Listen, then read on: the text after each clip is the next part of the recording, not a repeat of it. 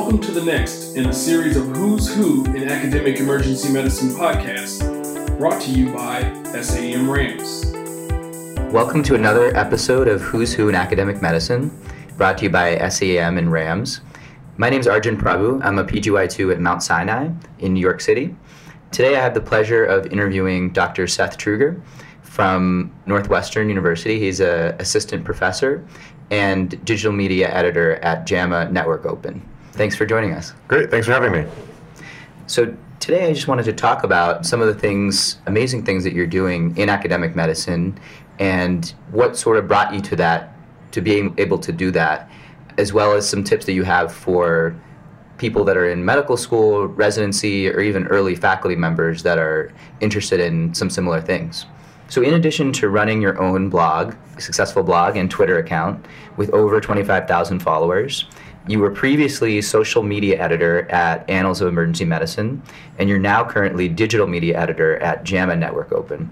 How did you develop an interest in social media, and what steps did you take to successfully integrate it into your career? Good questions. So I think I was mostly very lucky about a lot of things. I think unfortunately I don't have a lot of direct great advice do X, Y, and Z, and then A, B, and C happened. And a lot of things I just happened to be at the right place at the right time. I finished med school in 2008, so I was a resident in 2008 to 2012, and I feel like the kind of arc of my career was very similar and parallel to when foam and all the online discussion blogs, all that kind of med ed stuff really started exploding, and I kind of got to ride that wave.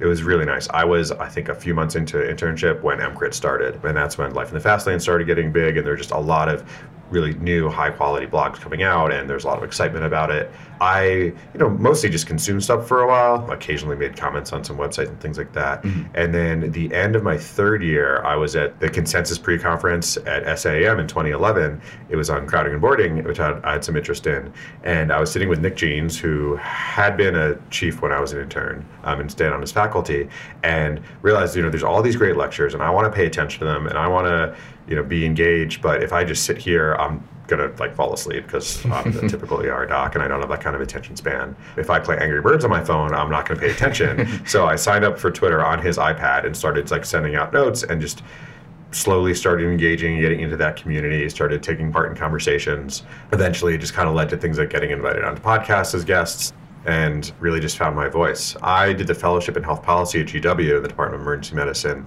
from 2012 to 2014. And again, a lot of that stuff, especially with the Affordable Care Act, that's when it was getting unrolled. There was a lot of conversation online, not just in physician groups, but in policy circles. There's a lot of health journalists who we forget are roughly our age or a little bit younger at that phase. And they spend a lot of time online. There's a lot of discussion, a lot of new things where nobody knew what was going on. And basically part of my job was an office job, sitting around at a desk where there's a lot of Twitter. And it was kind of interesting to find a voice and to work on kind of that communication and translation in a kind of new world. And then at that point, journals had started basically finding social media editors, and mostly what they did was take people who already had some sort of presence online and bring them into the journal to help figure out their digital engagement. And somebody sent me the posting for the Annals one, and I applied for it. And I was like, oh, this is actually a good job, because I was starting to realize that there were a lot of pathways in academic medicine. I knew I wanted to be in academic medicine, but I knew I didn't want to be a grant-supported researcher. I didn't want to do this. I didn't want to do that. I didn't want to be in program leadership. I didn't want to be an ultrasound director. Or, it's the, old terrible metaphor of to carve an elephant out of a block of marble, you just keep scraping away things that aren't like an elephant. I like that. Yeah, and that became a really great opportunity to kind of take the social media parts of my life and turn that into something kind of traditionally recognized in academics. And I got involved with some groups doing things on basically writing about Twitter and social media for medical professionals. I got involved with a research group with Teresa Chan, Brent Thoma, Michelle Lin, and some others, trying to evaluate how we evaluate quality of social media products.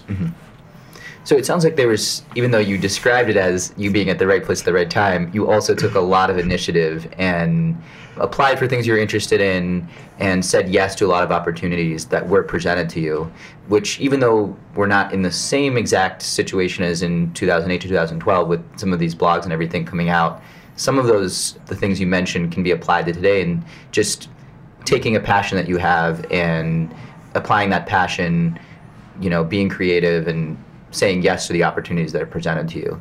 Yeah, I think that's a really good point. Thanks. I think, a lot of it is, we were talking yesterday about a session about, building your digital presence, and somebody is talking about a podcast that they were making, and they wanted to figure out, how do I really get followers and get things going? And I think a lot of it is just doing the work. It's just the third episode of a podcast isn't going to be what makes it popular. It's a slow, linear slog.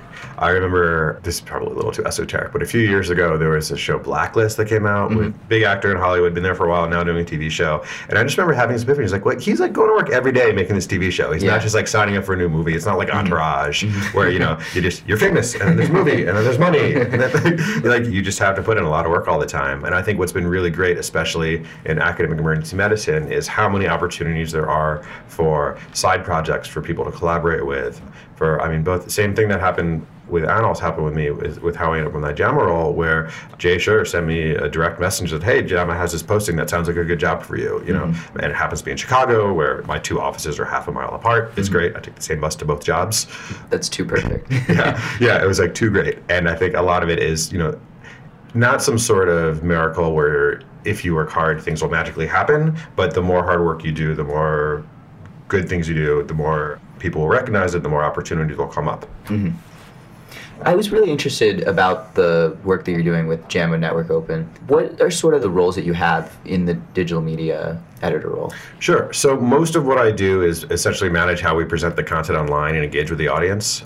And I guess kind of author services or a way we frame a lot of that. So some of the things that are easy to describe are I help make the visual abstracts that we make for basically once a week for each of our releases, where we take an article. For anybody who's not familiar, take an article that's being published and then basically try to make like a one-slide social media friendly infographic, essentially, that has a little bit about the methodology of this study, what are some of the relevant results, and it's basically a way to try to convey the information that would be in an abstract or the key points of an article kind of quickly in a way that's, you know, rigorous enough to represent the science, not just say, hey, look, X treatment is good or this thing's bad. But this study, you know, had so many patients, did a little bit of methodology. Here's a little flashy thing to catch your eye and look at it and get some of the bottom line information. I also, a few months ago, me and my boss, I guess, Mike Berkowitz, who's the electronic editor for JAMA and the JAMA Network, we started doing what's essentially a video podcast. So pretty much once a week, we do what we call JNO Live, where we talk online on Twitter, YouTube, and Facebook about a couple of the articles. For the last couple of weeks, our tech people have been able to set up authors to Skype in, so they can Skype in live, which is really fantastic. It's one of those things where the technology is really impressive because you don't realize how many pieces need to work to be able to record that properly. And we also have kind of like a teleprompter. We actually, when we're looking at the camera, have the authors looking back at us on the screen, which is really cool. So it's really useful for people like me who don't have a lot of experience doing, like, I'm not a TV broadcaster. It makes it a lot easier and natural. And so those videos are fun. And then I do basically a lot of things, kind of nitty-gritty stuff behind the scenes about how, you know, like if you go to Amazon and you buy a garbage can, it says you might be interested in these garbage cans or these garbage bags. Or people. Do you buy a lot of garbage cans on Amazon? I had to buy 2 and one of them broke. It was a whole thing. You know, so especially since our journal is a multi-interest, multi-specialty medical journal, you know, if there's a pre-hospital stroke paper, is it relevant to emergency docs? Is it relevant to pre-hospital community? Is it relevant to vascular surgeons, to neurosurgeons, to neurologists? And trying to do that, basically figure out who gets exposed to it, how articles are linked together, that sort of thing. Some of it's really simple stuff like taking the author tweets that the authors submit and molding them into things that I'd say conform to the journal standards. So like you mentioned earlier, the part of your career with social media is a little bit non-traditional. It's not like a program director role, or it's a little bit kind of, you've created it. How is your institution viewed it? I think my institution overall is pretty happy to have, I'd say, a good representative out there. I don't get like paid or rewarded for any of the social media work I do by my institution other than what the AMA pays me for. So I guess technically I have a conflict of interest that I get substantial salary support from the AMA for my role. Nobody really knows how, like, say, promotion and tenure committees deal with the social media stuff. There's certainly outliers, places like Mayo, that it's clearly incorporated into their matrix of things that count as academic productivity. There's also clearly some outlier docs like Steve Smith or Scott Weingart or Michelle Lin who've done like absolutely outstanding work, and it's clearly obvious to the people on the promotion tenure committee that that's really a value. But for a lot of places, I think the expectation is that most places either don't know the value or don't know how to value it or just simply don't value it. And I think it took me a while to realize that, like, when I go for promotion, it's not just docs at Northwestern Memorial Hospital, it's, you know, the biology engineering professors and other people who have no idea what our world is and is very, very different. And there's a lot of people who are doing some really great work on trying to figure out how we can quantify work people are doing and, say, make some standards so that we can present it to promotion and tenure committees with the hope that it's at at least easier for them to process it if they want to. But my main model is that I'm assuming that my P&T committee is not going to care about any social media stuff. So to figure out ways to kind of parlay my social media work into traditional productivity. So to write papers, that's part of the reason why I work for a journal is, again, I started taking all the parts of the non-elephant off the cube of marble and figuring out a path. But I had a challenge in figuring out what my path was going to be in academics. And being able to work for a journal has been a way where it's like, oh, this is something that P&T committees will absolutely understand, and not just, he tweets a lot. And some of it's about medical content. Right. It's like not quantifiable, but it's something that you can point to that says, this is what I do, that explains it to someone who might not follow you on Twitter or be involved in the digital medical community. Yep, exactly. And it's got I'd say, at least some level of the cachet that academics in the university would understand. Speaking of your Twitter account and blog, you have a really great name that I think a lot of physicians can appreciate. Any particular story behind it, or how did you come up with it? Obviously, you were in the medical Twitter community early to be able to get that at. Yeah. One of the little things that's kind of always run through my career is just how much inefficient things there are in medicine, and how many things, and the nurse, we get annoyed because the nurse tells us something that we don't really care about, and they know that we don't care and they don't care, but there's protocols that have to be followed and COIA stuff, and it's not really any individual's fault. But, the lab calls like, oh, the iron on that patient's 3.2, and you're like, all right, MD aware.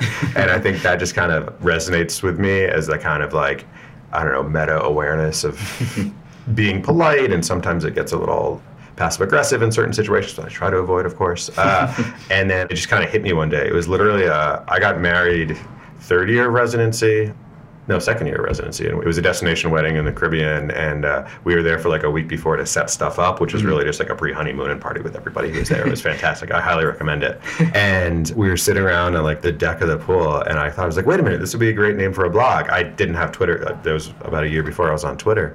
And I literally basically while I was sitting by the pool in the Dominican Republic, getting ready to get married, not like the day I was getting married, but a couple days before, I went to Blogger and got that name. That's awesome. Then later when I signed up for Twitter, I was like, oh wait, this is the same thing. It can work perfectly and be the same. Unfortunately, somebody has it on Instagram, so my Instagram is md.aware. Okay. So, but I don't really do medical stuff on Instagram anyway. I promise I didn't know that the story was going to be that great when I asked that question.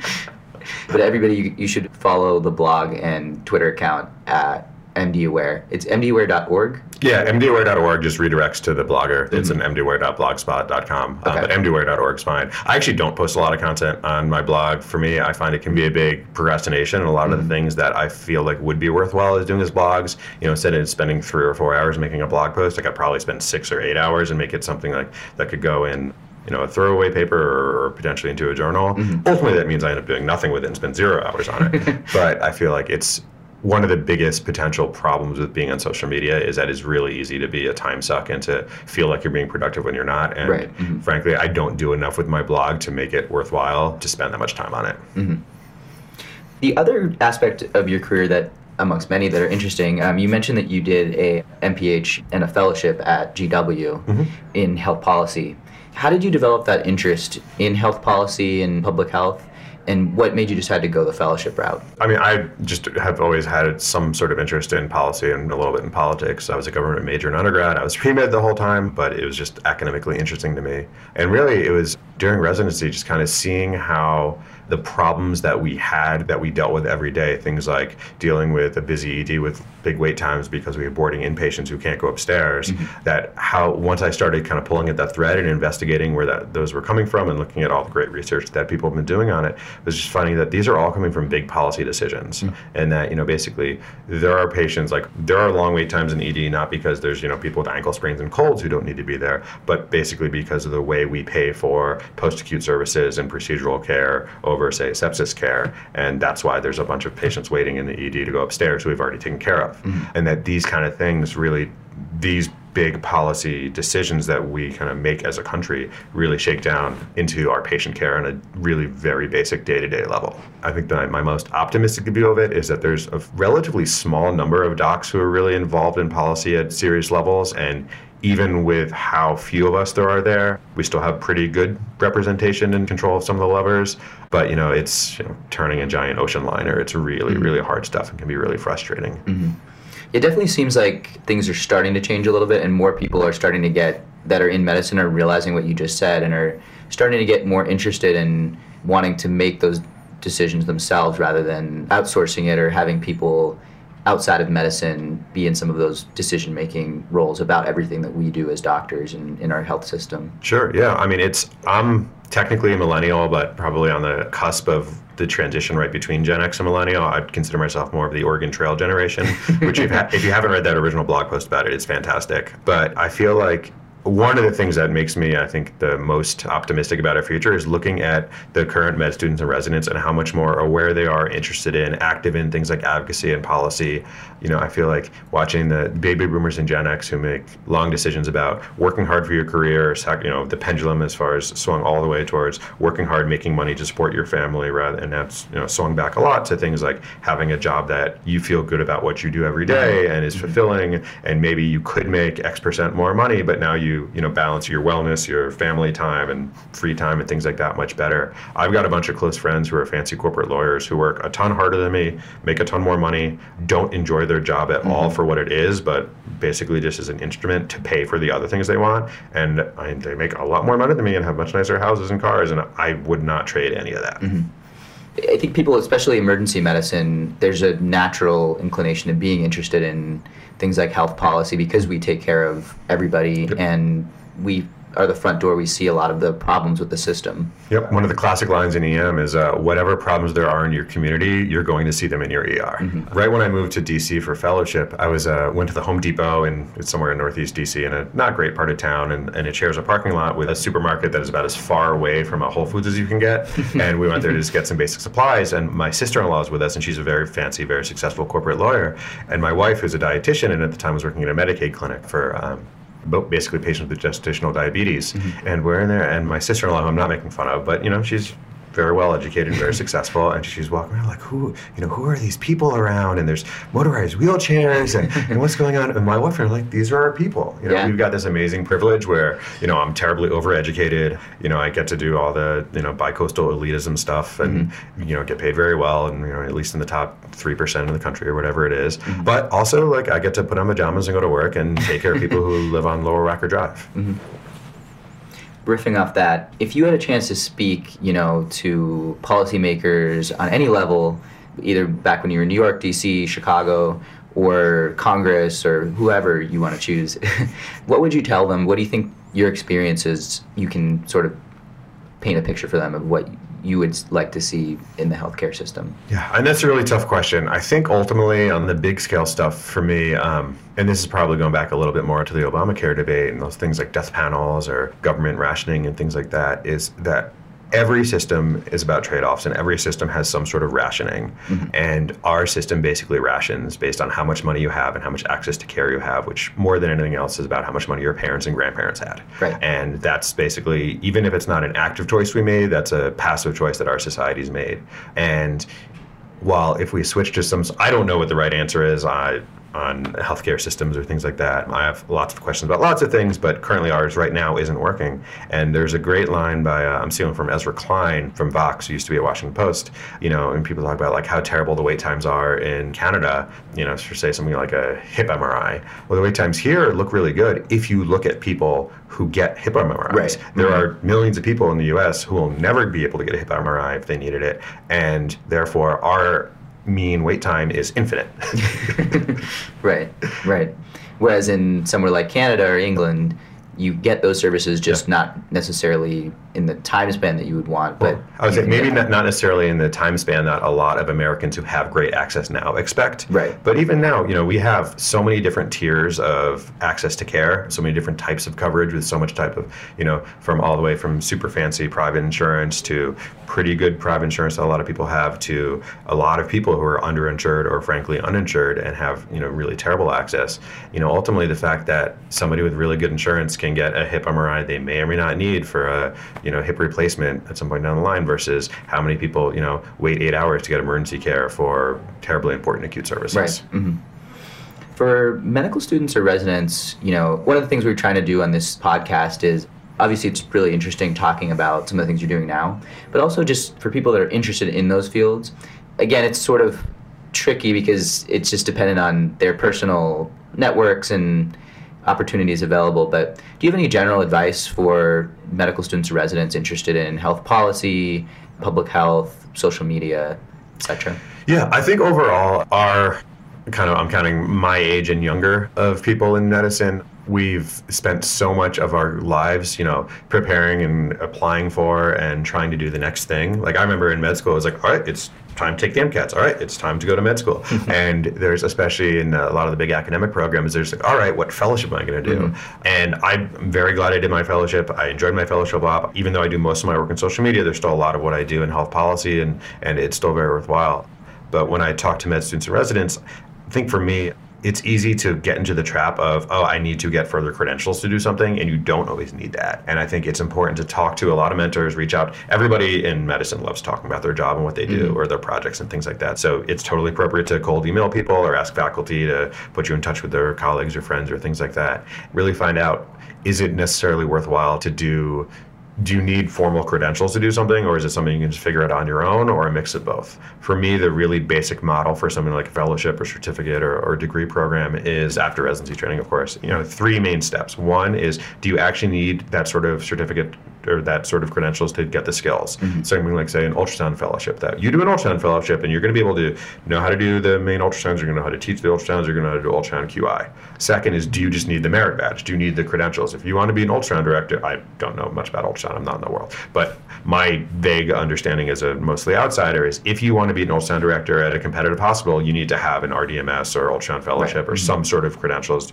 You need to have that merit badge. And third is, what's kind of the networking and community opportunities there? Is just, for me, one of the biggest parts about my fellowship was meeting people in the field.